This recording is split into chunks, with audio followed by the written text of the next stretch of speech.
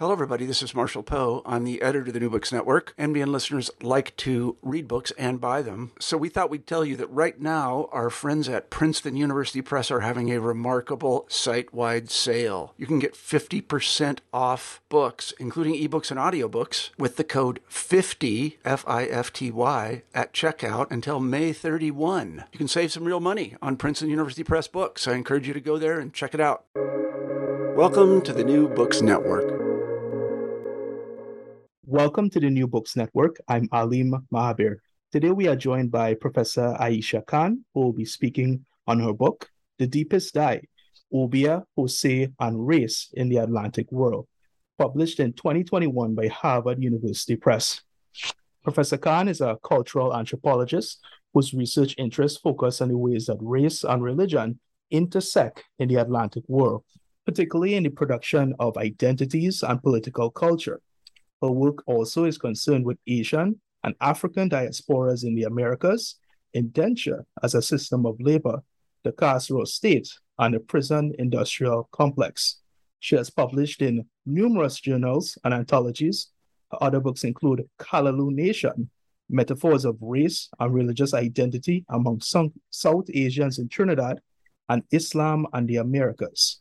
Welcome to the podcast, Aisha. I'm very excited about the conversation we're about to have. Thank you so much, Alim. I want to really echo not only my excitement about being here with you for our conversation, but to thank the New Books Network, and also to thank you for such a splendid introduction that really captures the range of what I've been working on for some decades now. So I much appreciate your attention to that as well.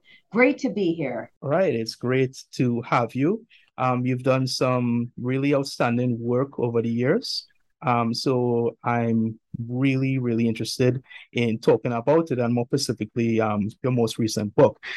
So before we get into that, could you please tell me a little bit more about yourself, maybe going a bit beyond the introduction, some things on your personal history, your academic journey, and how you came to be who you are today? Oh, sure. Everybody loves to talk about themselves, so I promise I won't take too much of our podcast time on, let's talk about me. But sure, I was born in what is today Bangladesh. It was not Bangladesh when I was born there. It was East Pakistan. And I came to the U.S. as a small child. And as you can tell from the way I speak, I am an American. I grew up in the U.S. and think of myself as an American, given how old I am and when I got here. But I grew up on the West Coast of the U.S., although I have spent so much time in New York. I think of New York as the center of the universe, and maybe I'm an honorary New Yorker, but I also like to think of myself as maybe an honorary Trinidadian. Even though I don't have genealogical roots in Trinidad, I have been going to Trinidad for research, for visits with the dear friends I've made over the years, really since the late 1980s. So you can imagine I've seen lots of changes going on there, as well as other parts of the West Indies and, of course, the U.S. And I originally started out, long ago, being kind of puzzled by the concept of race as it is constructed and put into play in the U.S., which is the context that I know from personal experience, at least growing up, because I sort of didn't really fit into any category. Remember, this is, many decades ago, and there weren't lots of options for identity categories of any kind, much less racial. And so I sort of felt like the term brown, which is so common today and recognizable, was not common and recognizable many decades ago. And in fact, as we got to the social movements of the 1970s, say, brown in my part of the country, which was California, really referred to what we would today call Latinx people, right? And so now, of course, brown includes South Asians of all backgrounds, as well as others. But in my day, the categories of race and ethnicity weren't a kind of vibrant and common part of the common discourse, the popular discourse. So I never was really quite sure where I fit into this hierarchy of races that was so stark and obvious to me, even as a little child. Kids get it quickly who matters and who allegedly doesn't, who is worth more and allegedly is worth less in U.S. Racial formations, and I would say racism. I'm not going to back away from that, right? And so that kind of perplexity about what is this thing called race has always been a puzzle, an intriguing, if troubling puzzle to me. And then as I got older and started to see things in a little bit more, I hope, advanced and sophisticated way, I recognize that, race is part of a larger concept of identity. And that also made me think about identity as in its double function, as I understood it and continue to understand it. What I mean by that is identity, whatever you can be talking about, racial identity or gender or other, other kinds of ethnicity, whatever, various, aspects of identity can be presented and marshaled as a foundation for assertions of equality, right? But they're at the same time also an instrument through which power hierarchies and inequality are reinforced. And I became to be more and more puzzled in the good sense of intrigued by this double function of identity as a kind of, if I can put it rather basically, a force for good or a force for not good, right? A force keeping people down and a force for inspiring people to make claims for equality. And so this is something that I've been kind of overall grappling with for a very long time. And I started, I'll get back to the West Indies in a second. I promised you I wouldn't go on too long with this, but I started out kind of applying this question in concrete ways with my earliest work and that was in Honduras, long before the Troubles today, obviously. That was in 1980. I was in Honduras for several months working among the Garifuna, or Black Carib people, and Garifuna as they call themselves. And I worked with older ladies about their labor. I was very interested at that time in women's labor in the informal economies, which was a very, kind of hot topic at that time for Latin America in particular, but even all over the world. And I was interested in this to look at this with Garifuna women and men and families, et cetera. And one of the things that intrigued me once I got there, and I was there for a long time, as I said, about 5.5 months, which is not long in an anthropological sense of field work, but it was long for, a master's degree student who'd never been there before and didn't know anybody, right? But It was a wonderful experience. And what I noticed was, the Garifuna are indigenous heritage, indigenous peoples of the basically originally, the Amazon rainforest who traveled to the Caribbean, right? But they also have indigenous heritage in African peoples, right? So they are, and very clearly they acknowledge this. They do understand very clearly their own history, and they are an indigenous and African heritage peoples. And I thought that was very interesting to look at their relationship with who in Honduras was at that time anyway, perhaps today as well, known as Ladino people, or that is the people of Spanish and indigenous heritage, right? And of course, there are no exact boundaries. Everybody's very mixed all over the Americas, as I'm sure you would agree, Aleem. But Yep. there is, as I say in The Deepest Dye, even though there is, on the one hand, this celebration of fabulous diversity, and we're all very heterogeneous, and we acknowledge our cultural and religious and racial and linguistic origins and the heterogeneity of those origins, there's also in the political culture of many nation states in the Americas a commitment to boundaries and to identify nation states in one predominant mode. So we are an X country, or a white or black or indigenous or mestizo, which is a category in itself, country. Even though there's also the simultaneous acknowledgement of the diversity. And so I was very interested to look at people who identified as Ladino, even though, of course, they're mixed as we're all mixed, right? But who identify as Ladino, and their interactions with people who identified in Honduras as Garifuna, which was their own combination of indigeneity and African heritage.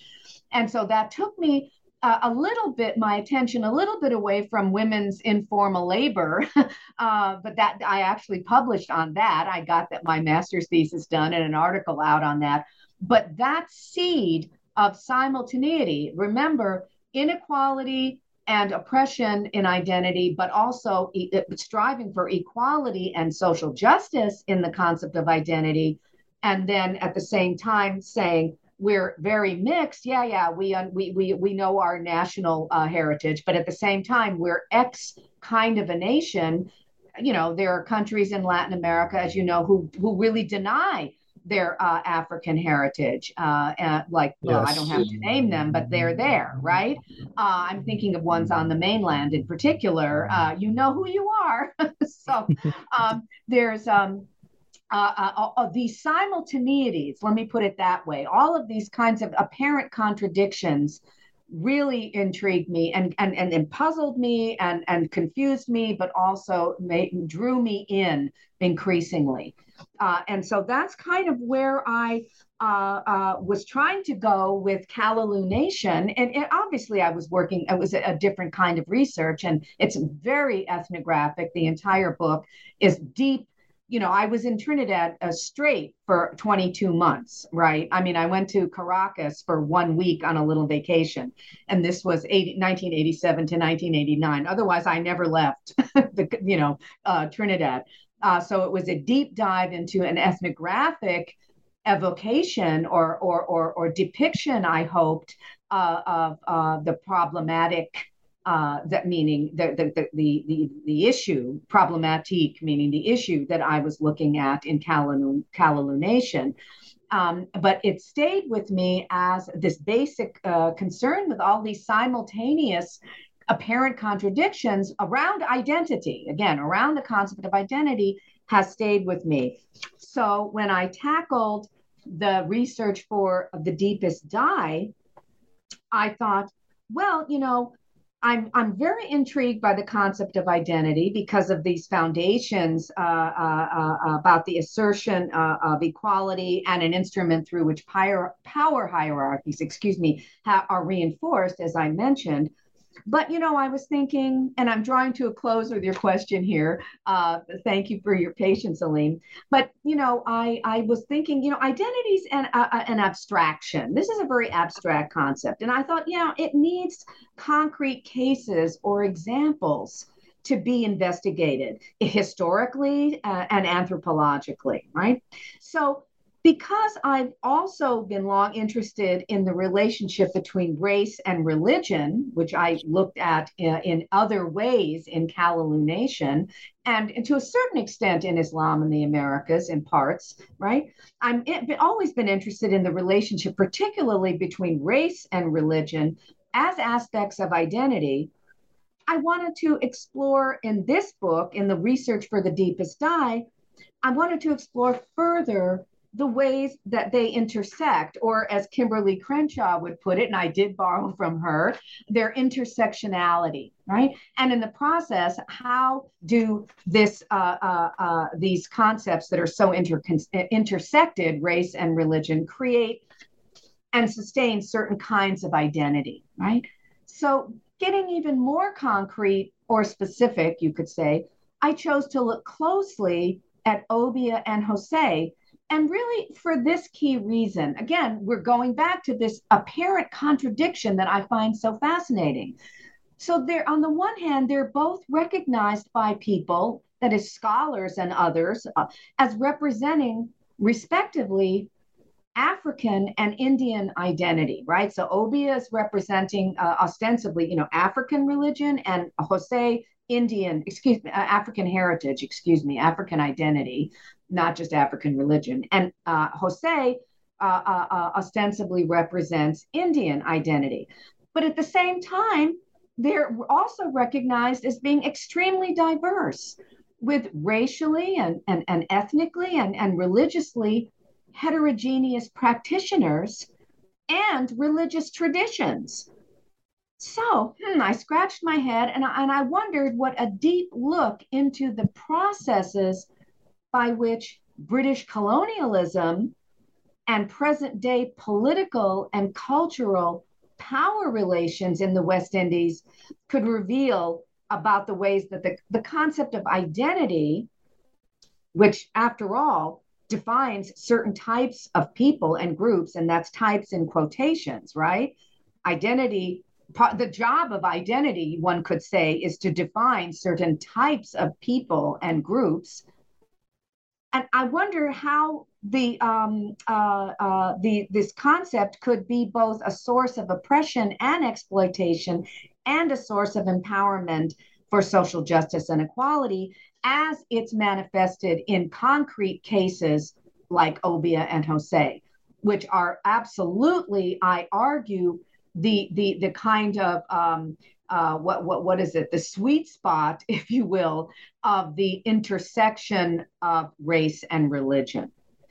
So, on an empirical level, eventually my work took me to the colonial criminalization of Obeah and Jose, which I argue they share. And this criminalization's varied permutations over time, that reiterated some of the basic foundations of slavery and indenture in the West Indies. And I also argue in the book that even though they're not the same, I am not saying that slavery and indenture are identical. I'm saying they share some really important dimensions around power and inequality connected to British colonialism that really help us understand how the role the criminalization plays in actually creating types, right? That actually create identity types. So I was interested in the criminalization of Obeah and Jose, but also the creative imagination of those folks who are subject to that criminalization, right? Because there's pushback all throughout history, right? So I'm closing now on this question. So on a more theoretical level, eventually my work took me to a critique of the Enlightenment and post-Enlightenment concept of the individual, right? So remember, I just said on an empirical level, my work took me to colonial criminalization, right? And its documentation, and the way I argue it gave rise to these identity types called Obeah and Jose. But on a more theoretical level, I'm really interested in the concept of the individual as we inherited from Enlightenment and post-Enlightenment thinking. And I argue in the book, especially in the end, that and with other people, I'm not alone. I would never claim to be alone in this. I argue that the idea of the individual as we have inherited is at the heart of the problem of types of persons and groups. And it's what keeps the broader concept of identity sort of ultimately, you could say, more trouble than it's worth. Okay? So in The Deepest Eye, I'm basically exploring across about 300 years, more or less, different instances where Obeah and Jose and their practice and their treatment reveal what I identify as what I call an Atlantic common sense that keeps certain ways of knowing ourselves, that's identity, right? Certain ways of knowing ourselves alive and well in both beneficial and destructive ways. And I think there's no end answer to that. So that's the engine that keeps running for me, and I hope for many others. Thanks for that very detailed response. I think you must have answered 3 or 4 of my questions right there. So, I'm sorry, Liam, you said be detailed. I love it. I love the detail. Keep it coming, please. It makes my job way easier too. So I just want to dig into some of the stuff that you would have mentioned just now. This elucidation of this contradiction in the reification of identity is something that definitely comes out in the deepest dye. I would say to a point where it throughout the entire book, whether it's on the especially on the part of the colonizers and how they viewed and saw both African and Indian peoples, right? Could you speak on that? Like, it's something I noticed, especially in terms of Obeah. They saw it as something that is nonsense, but at the same time held so much power. They saw the people who practice it as charlatans, but at the same time, they feared them. They saw the objects and the rituals as, having no meaning, but at the same time, they set to destroy it. In the same way with Jose and Indians, they saw them as credulous, childlike, but at the same time, they were so fearful of them rebelling and engaging in violence. I was wondering if you could speak on that a little bit. Oh, sure. That's a great question. And again, infinitely interesting and important all over the world because, I think many people would agree that, that's one of the major conundrums of colonialism and colonial efforts at, oppression and control is on the one hand, you have hundreds of years as a Euro-colonial, hundreds of years of ideology that establishes your superiority in the world, right? And if you're British, you're better than all of your European comrades. And if you're French, ditto, Spanish, ditto, right? But there's an underlying self-celebration of perfection, right? And there is a hierarchy that at least for the Brits started with Britain and men. I really want to emphasize that it starts with it's women fall out somewhere that's a whole nother conversation.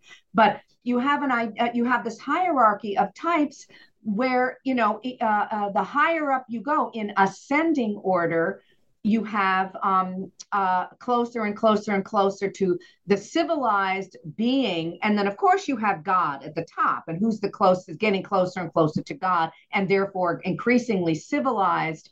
And then, of course, the further down the line you go, you have increasingly savage and barbaric. And as you know, and most people know, there's in the 18th, particularly 19th century, there are these, ideological gymnastics on the part of colonial thinkers, Euro-colonial thinkers, trying to establish hierarchies of people, whether, whether it's Linnaeus or Blumenbach or all of these folks who are saying, let's categorize the barbarics, let's categorize the savages, let's categorize the civilized. And even within the civilized, we've got gradations, right?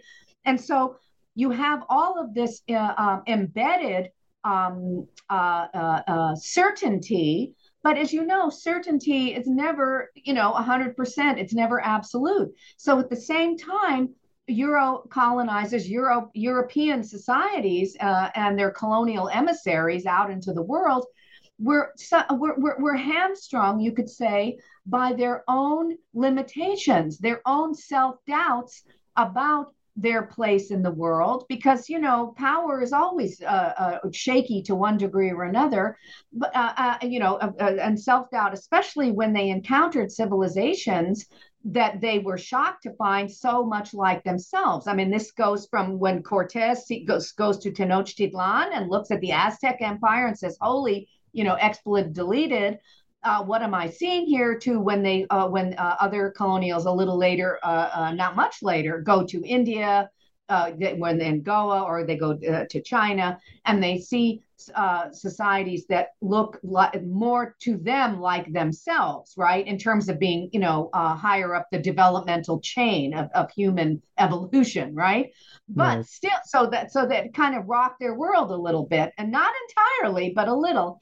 But at the same time, they meaning European societies, Euro colonizers included, also have their own belief systems that are not entirely different in certain ways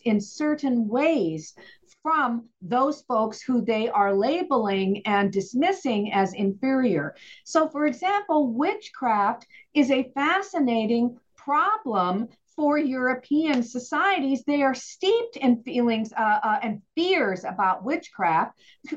Just think of gosh, I'm going to embarrass myself. It's either Hamlet or Macbeth. Oh, it's Macbeth, excuse me. Where, you've got the three witches, toil, and trouble. I mean, there's a very serious strain of witchcraft belief in European societies. So when they encounter in their Western Hemisphere, American, as in the Americas with an S, colonies, obeah that is African heritage derived, and as I argue in my book, The Deepest Dye, also seriously influenced by South Asian notions of the supernatural and European notions of the supernatural and their own versions of witchcraft. So so while they feel contempt for their colonized peoples, and in our case that we're talking about here, African and South Asian, or African and Indian people, they're scared to death. So they are torn, and ideologically, this is a problem. Well, you're always feeling off balance. And that's what I argue in the book, is a part of what forms Atlantic common sense. What I call Atlantic common sense is deeply shaped by this constant feeling of being off balance. We're superior. I mean, again, allegedly, according to us, right, us European colonials, we're superior, and yet we have similar kinds of characteristics, whether they're admirable, like these sophisticated societies in ancient Mesoamerica or ancient Asia. But at the same time, we're also scared to death of these unseen powers that can wreak malevolent havoc, as well as confer benevolent gifts that African heritage and Indian heritage peoples also have. But we are going to call what they have obeah.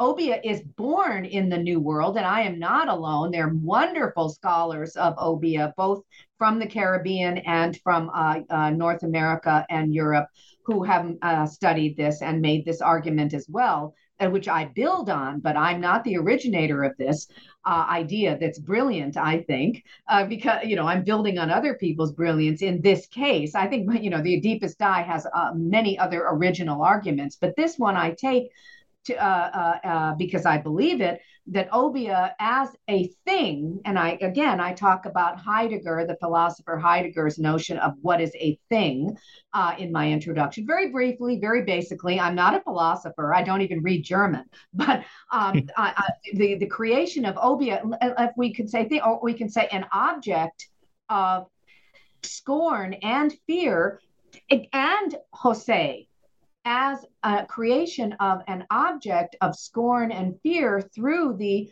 British colonial gaze, it happens in the Americas, and it happens, I argue, as a kind of horrible offspring of the pairing of Euro-colonial self-defined superiority, cultural evolutionary human superiority, and yet an awareness that they are very tenuous in their power relations, right? They are very familiar with slave revolts and all kinds of other pushbacks, and they are aware that some of their own religious and cultural traditions are not so different from those people whom they despise.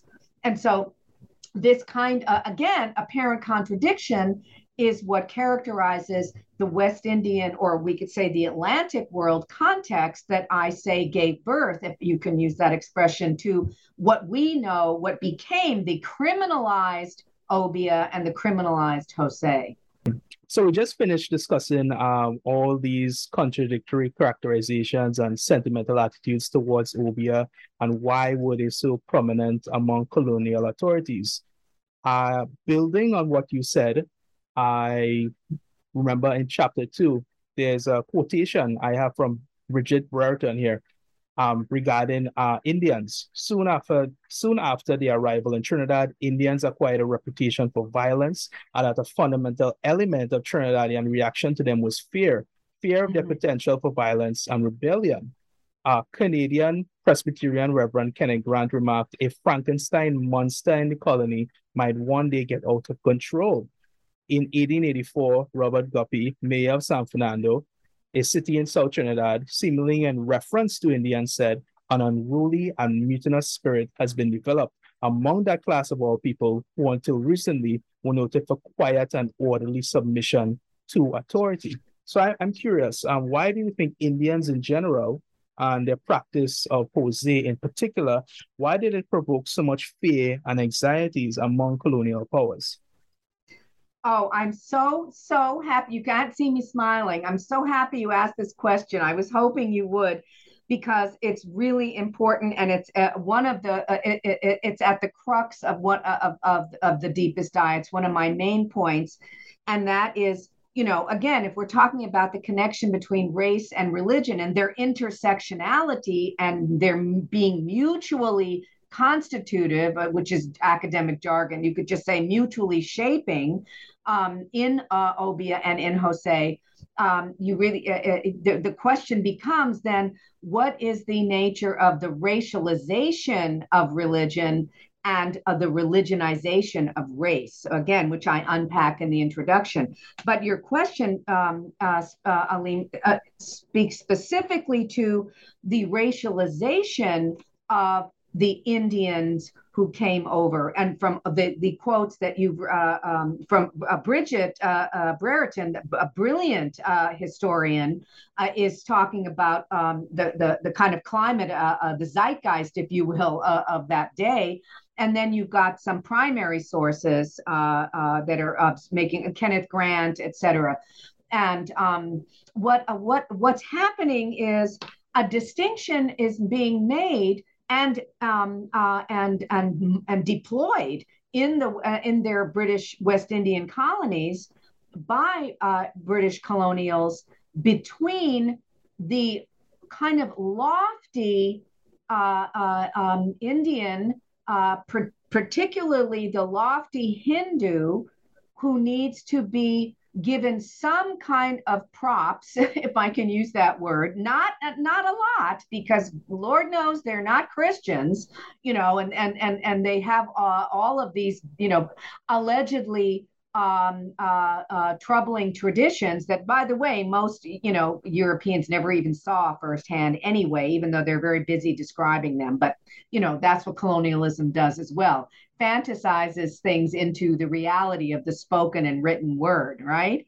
But at the same time, you have lofty Hindus who are seen by British colonials, British colonialism, through that gaze as very erudite. You've got Sanskrit, you've got the Rig Veda, you've got, all of these other, the Ramayana, all of these other ancient texts, and Sanskrit is this ancient written language, and a very, very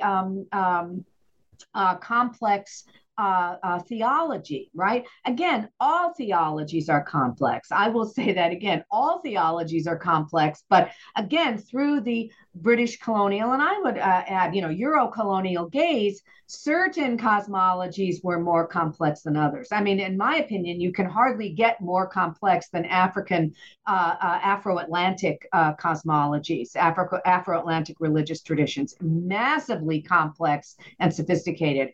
But again, the racialization process that was imposed by the British colonial gaze gave very select groups of their colonized a bit of allowance of grudging respect to their cultural and religious identity, right?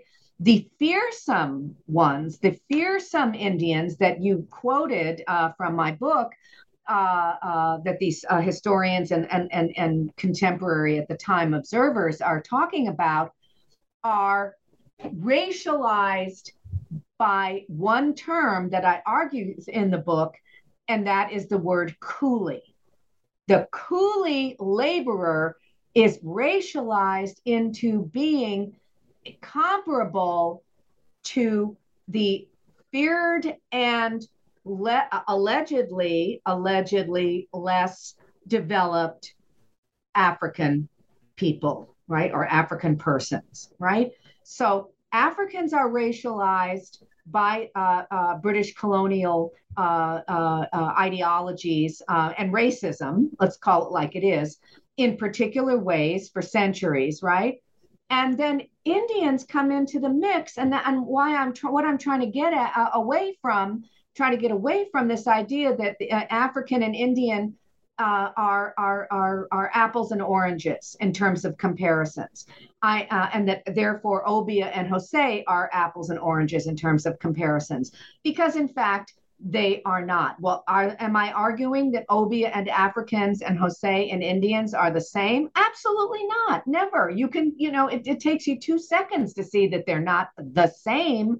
But what I'm trying to get at is their common derivations and common sustainability through the foundations of Euro-colonialism, including notably criminalization, and all these contradictions of, existential contradictions, right? Like as I talked about a little bit ago, well, gosh, we're so superior, but then how come we're so vulnerable? That is, we meaning Euro-colonials, right? Mm-hmm. And so you have a situation where you give grudging respect to certain groups who you meaning Euro-colonials, British colonials, determine are merit that grudging allowance. Respect is putting it a little much, but and then you have your coolie laborers who are not the lofty Hindus. They're the kind of hill tribes and the untutored and the unlettered and the ignorant, quote unquote, right? This is ideology from British colonialism, right? That racialize them as coolies in a way that make them comparable to the feared and wild and underdeveloped, according to, Euro ideology, Africans. Right. And so I argue that what's really one of the common denominators is the racialization of coolies and African laborers. And then later, as you have the development of an educated middle class populations of African descent in the West Indies, which you do. I mean, they grow and they're so prevalent eventually. But in this time period that I'm talking about, that we're, I bring, as the book up until, literally like, 2016 or so, 2018. But when we're talking about 1818 or 1900, we are talking about a situation where you have plantations and even post emancipation indenture plantations where the crux of the issue is labor and allegedly unskilled labor, right? All labor, I think, is skilled labor. That's an argument I take. But in this a kind of matrix, unskilled labor who are very apt to have rebellions and protests and various instances of social unrest, Africans and Indians, right? So these wild people are either Black or African in this parlance of Eurocolonialism, identity categories of types, or they are coolies among Indians, which distinguishes them from the lofty non-coolie Indians that British colonials have experience with in India, right? Right. And so there's a kind of Atlantic common sense of the coolie versus the lofty Indian from the subcontinent. And what happens is on the indenture plantations, the participants in the Jose commemorations, annual commemorations, because it is Muharram in the New World, it's are participated in, as it's very clearly indicated in the book, in my book, but by others as well, of course. Jose is a kind of commemoration that involves Afro-Caribbean people. It involves Chinese Caribbean. It involves Indo-Caribbean. It involves more Hindus than Muslims ever, right? And that's partly demographics, because there were more Hindu indentured Indians who came over just demographically than there were Muslims. The percentages are very different. It's like, gosh, I don't want to be wrong off the top of my head, but I think it's less than 10% Muslim indentured Indians overall. And gosh, something, I don't know, 50, 60, 70, whatever percent of Hindus, right? I think you're about right. Yep. Yeah. Thank you. I'm just doing this off the top of my head, but that's the arena we're talking. So yes, demographically, there are far fewer Muslim indentured Indians, and so, but also, remember Jose, as in Muharram in the old world in India, was heavily influenced by Hindu traditions and non-Hindu, non-Muslim traditions of the folks who were coming from other indigenous Indian traditions that are often associated with hill tribes and other folks. But it was a whole gorgeous mosaic, to borrow that expression, in India, right? It was never pure in India. And then it comes over to the Caribbean and then involves Afro-Caribbean people. And so on these indenture plantations, you have an annual commemoration that involves lots of people who are really angry about the situation that they're living in. These are not happy, satisfied customers, let me say, right? Which was the British colonial line. Well, they're not enslaved, they're indentured, and we're doing them a big favor, and they're grateful and they're happy, right? No, these were not happy situations at all for indentured Indians and the Afro-Caribbean people who are with them and others. And so they're Jose becomes a moment of protest. It is absolutely also a commemoration and memorialization of Hassan and Hussein, the grandsons of the Prophet Muhammad, that you have in Muharram. But it even if it starts out a Shia tradition in what is now present day Iran, what would have been Persia hundreds of years ago, is completely influenced by completely influenced by Sunni Islam, which is predominant of the Muslims who came over, vastly more Sunni, and all those Hindus, right? And so this becomes a very heterogeneous, if very devout and pious for many Muslims, commemoration, right? And so this moment of social unrest is used as a way to signal on the part of British colonialism, a way to signal the wild coolie who is engaging in all of these protests. And of course, they've got to be Muslim wild coolies because, after all, the British are very aware that Jose is a variation of Muharram. And in fact, in the colonial documents, they flip back and forth in the colonial documents. Sometimes they say Jose, sometimes they say Hossein, and sometimes they say Muharram. So they know the foundations of this commemoration and who's being commemorated, right? The two martyrs, Hassan and Hussein. It's the Battle of Karbala in about 680 AD. When there's the struggles for the caliphate, when the Prophet Muhammad passes away, but the point being, when you've got allegedly unskilled laborers and and often unlettered, yes, they often were not able to read and write. Which says nothing about intelligence, as I hope we all know. But indeed, many were unable to read and write. So you have unlettered and allegedly unskilled labor, and you have them very angry most of the time because there are many rebellions going on, right? Small and large. I document some of these in the book, as other scholars have as well. But you have this kind of perfect storm if you're a British colonizer and their optic, this perfect storm of you've got your wild Muslims, and you've got your wild coolies who are Muslim. The ones who are participating in Jose must be a Muslim, and they're obviously coolies because they're coming from the plantations, the sugar plantations.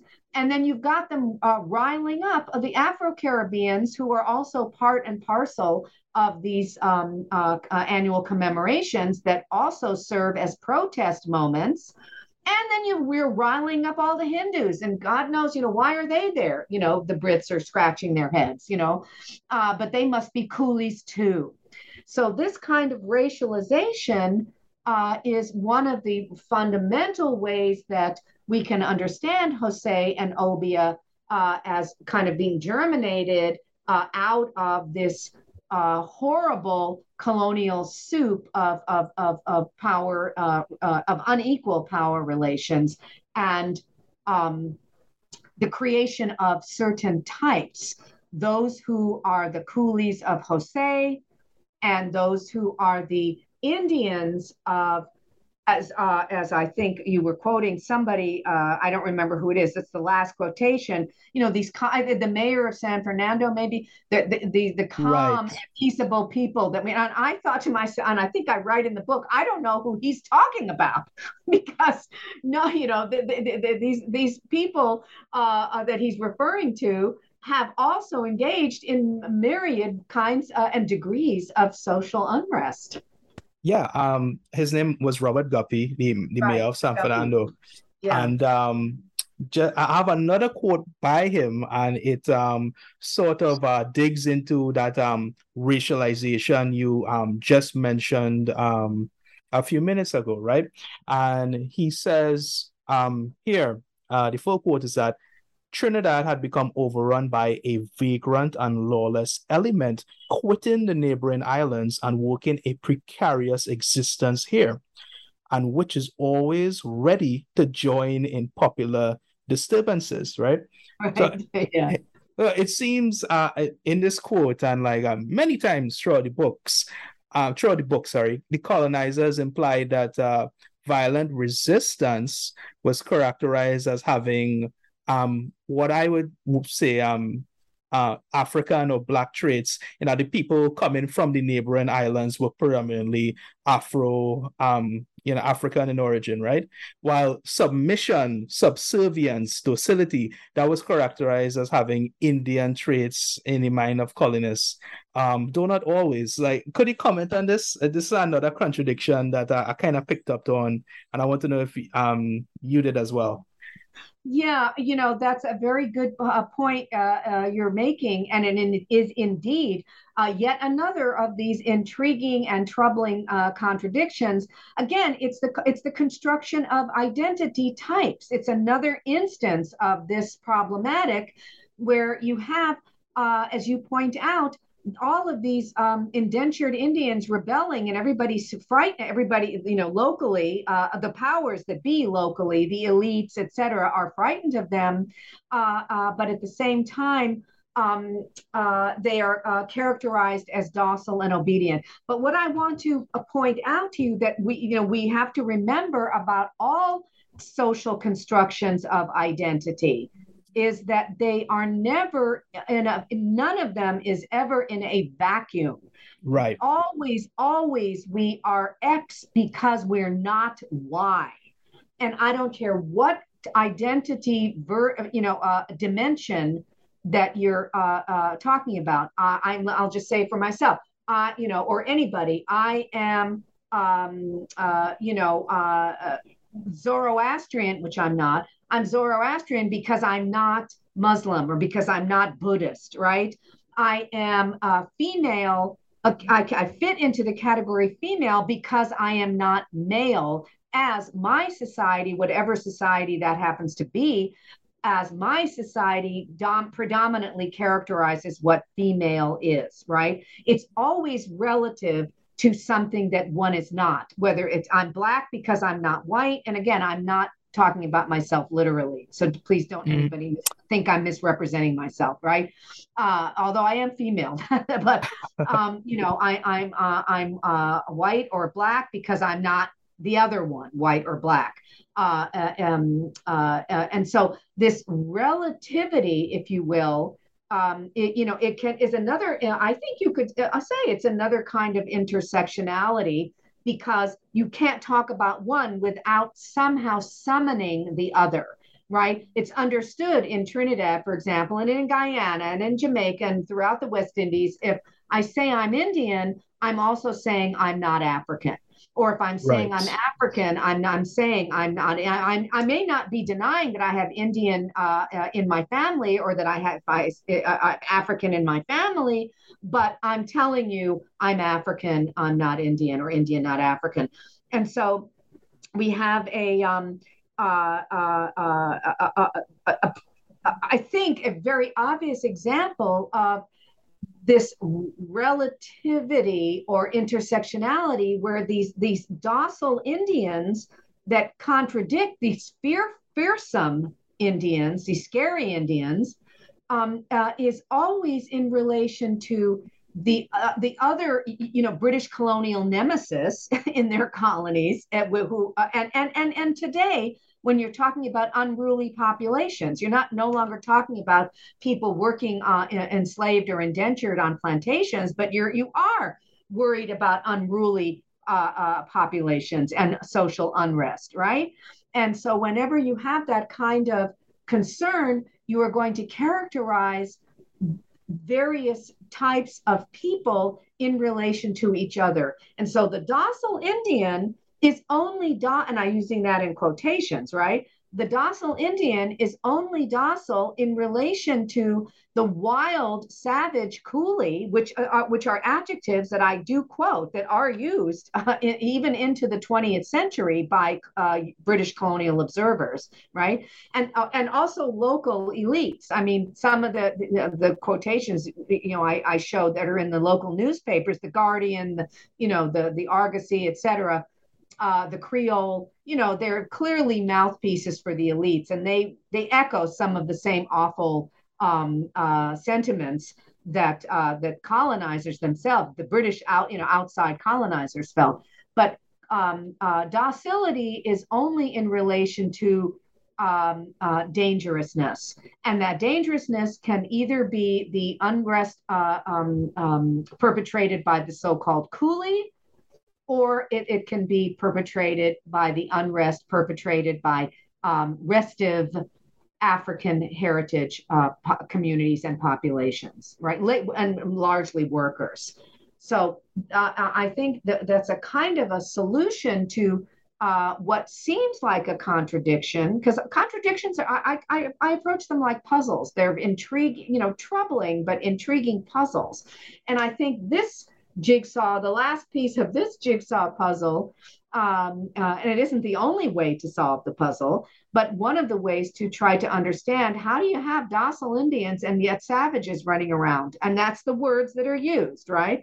It's because it's always in relation to who they are allegedly not, right? And some of those people they're not are worse than they are, and some of those people that they are allegedly not are better than they are. Again, according to the discourse of British colonialism. Right. What I think is really interesting, as you said, during the history of Jose's development, and now especially as we see today, the festival, the event as it exists, it sort of denies that binary or relativity you mentioned, right? It's this incredible mix of people of African, Chinese, Indian origin, an incredible mix of religion and religious practices from Islam, Hinduism, and so on. I just find that it kind of goes against that sort of meta narrative of the colonizers, right? And it's sort of like, instead of contradiction, we find maybe like pluralism, or a mix of people working together. What do you think about that? Well, actually, I'm going to play devil's advocate here with you, Aleem, but it is what I think. I don't know that it goes against the grain of the colonial point of view, because, as I argue, and again I argue this in the book, the nation state eventually embraces Jose as part of its national identity, and calms down about Obeah. So I list in the book, I don't have to go over it now, but in the introduction, the various countries of the West, nation states, if you will, or countries of the West Indies that have taken Obeah off the criminal books, right? It is decriminalized, right? It's not a problem. So even if with Obeah, they stop short of embracing it as part of the national heritage. Although in some cases that is the case. Certainly in Jamaica, there are some voices that would absolutely say this is part of our heritage, and in Trinidad and Guyana probably too, but predominantly not as much as Jose, which certainly in Trinidad, and I would say in Jamaica as well, even though it's much less demographically less visible, but it is participated in every year. That there is this idea that gosh, I just lost my train of thought. Therefore we're going to embrace Jose as part of our heritage. The diversity is awesome and fabulous, but what I would argue what happens is that it remains part of the discourse of multiculturalism, and I don't think and others have argued this as well, but I certainly also don't think that multiculturalism is a breakthrough, radical, new way of accepting, acknowledging difference and accepting it. I think multiculturalism is a kind of position. It is an ideological position. I mean, it's better than ethnic cleansing. I mean, multiculturalism is a good start, is what I'm saying.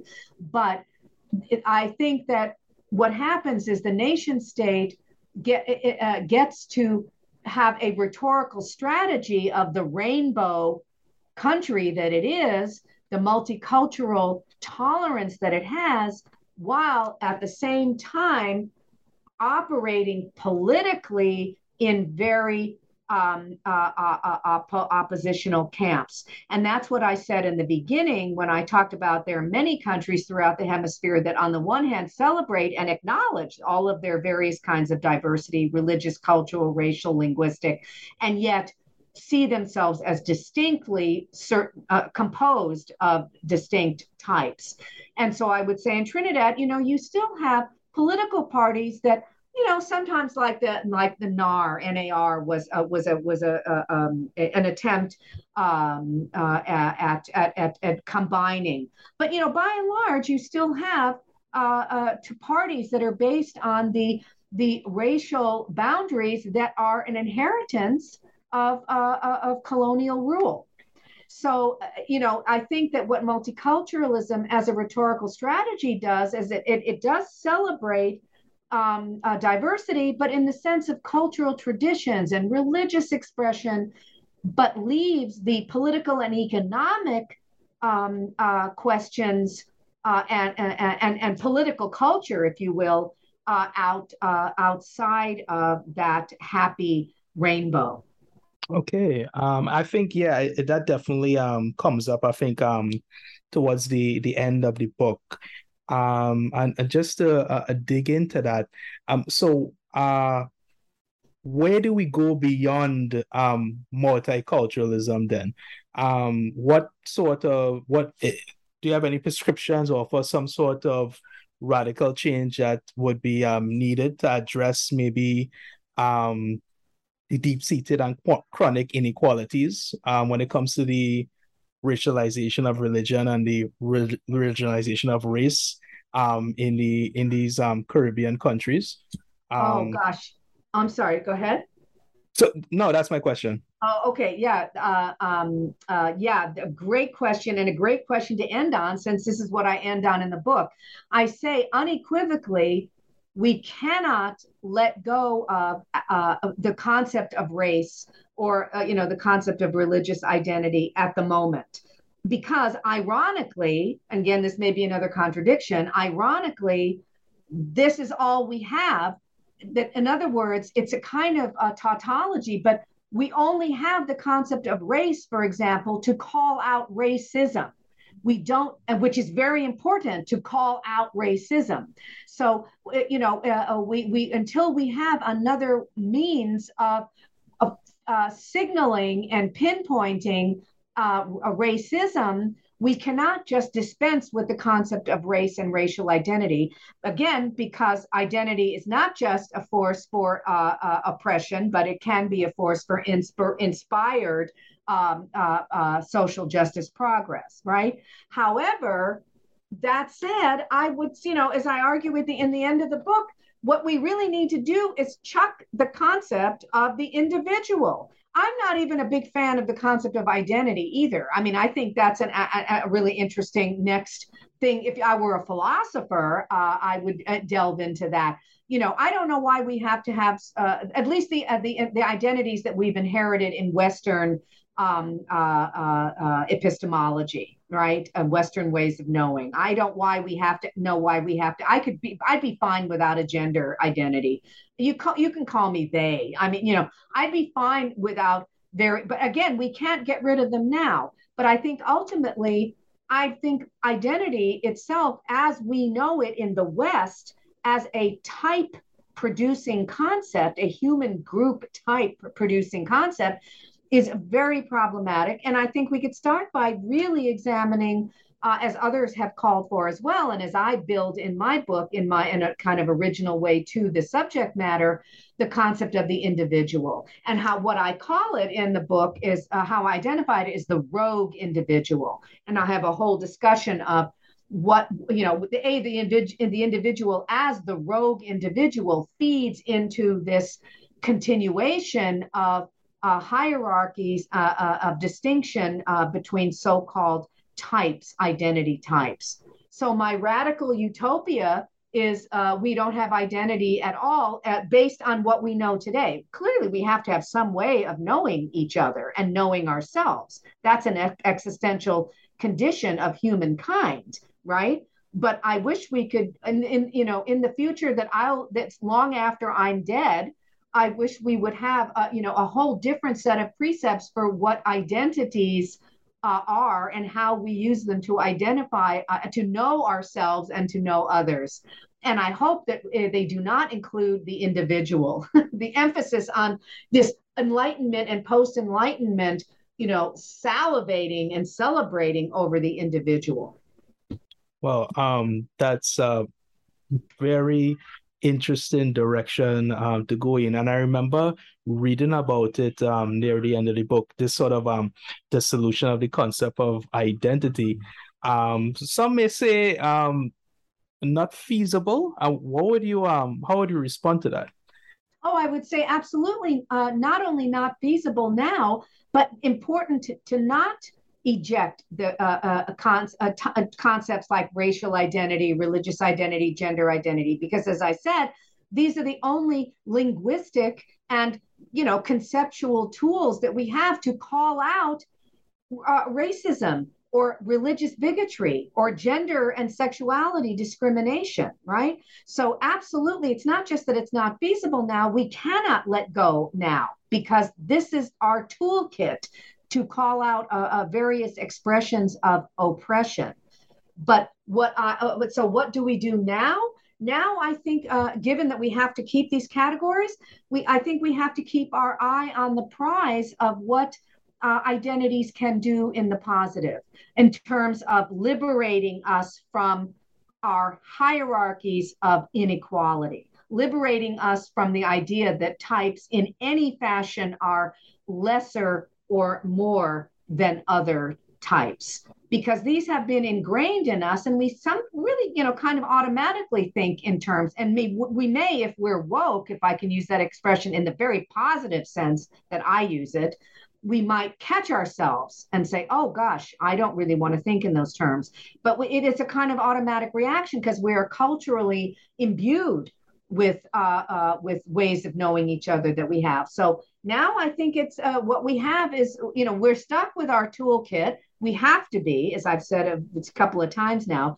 So I think we want to focus on the liberating towards social justice potential of not seeing our types as in any way hierarchical, if that's not a word, in any way ranked, and really continue to tackle our most automatic ideas about, well, everybody's in theory is equal, but I really prefer this to that. To constantly ask ourselves, why do you prefer this to that, for yourself and for your neighbor or your son-in-law or whatever.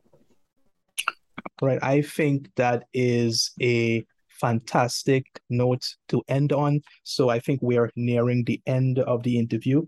There's so much stuff I wanted to talk to you about. I think maybe we didn't really get into depth when it came to elucidating obeah and digging into the obeah and discussing that more. But unfortunately, I think we're out of time. So at this point, I'll just end it off by asking, what's next for you? Are you hoping to build on the ideas that you explored in this book in any way? Is there any new material that you're currently working on that you could share at this point in time? Oh, well, thank you for asking, Aleem. And again, if anybody is interested in learning more about what I have to say about obeah, please feel free to read the book because there's only so much that and the book's pretty got a lot of stuff in it, and there's only so much we can cover in one podcast. So please feel free to pursue the book on your own. But to answer, I've became very briefly, I promise, became very interested in the whole aspect of criminalization as I was conducting the research for this book. And I've taken the criminalization process that starts, in the colonial era and goes into the present to look at the carceral state or carceral studies or mass incarceration, the prison industrial complex, all of these are sort of comparable terms in the US, but also I'm interested in Trinidad, some of these processes. the today of the way race and religion and gender also are become subjects of concern and objects of scrutiny under carceral conditions, particularly mass incarceration, which of course has a different definition depending on where you're talking about, because it refers to percentages of populations who are incarcerated and who are particularly targeted for incarceration. But I'm very interested in mass incarceration in the U.S. and in the West Indies as well. Oh, I for one, working on it. Still working on it. Well, when it's done, I for one would be very interested in reading that and maybe even having you on again. We'll see. Gosh. Thank you, Aleem. I wish we could have a part 2 on Obeah. But maybe people will be intrigued to read the book and get more of that. Let's just get them a taste and hopefully they'll come. Yes. Come and find the book. Yes, so, indeed. Please let everyone know who's interested. Where can they find a copy of The Deepest Dye? You can find it on the Harvard University Press website, and you can find it on Amazon as well. Great. So it's easy. It's easy to get, and any bookstores. It's very easy to get, and I highly recommend it. If I can end on that self-serving note. I highly recommend it too. I read it myself. It's a fantastic read, an interesting read, and I'm so interested in reading more your future work when it comes out. Thank you, Aleem. I appreciate it. And I, again, really appreciate the invitation to talk with you. You asked really very insightful, brilliant questions. It was a pleasure to deal with your questions, which were multi-layered. So I blame you and your expertise and brilliance for our time problems. And I really, really appreciate the opportunity to basically to work with you. Well, as insightful as my questions were, your answers were 10 times as brilliant. So I appreciate you and your answers. Thank you. So, all right, Aisha, thanks so much for the interview, and we'll end it here.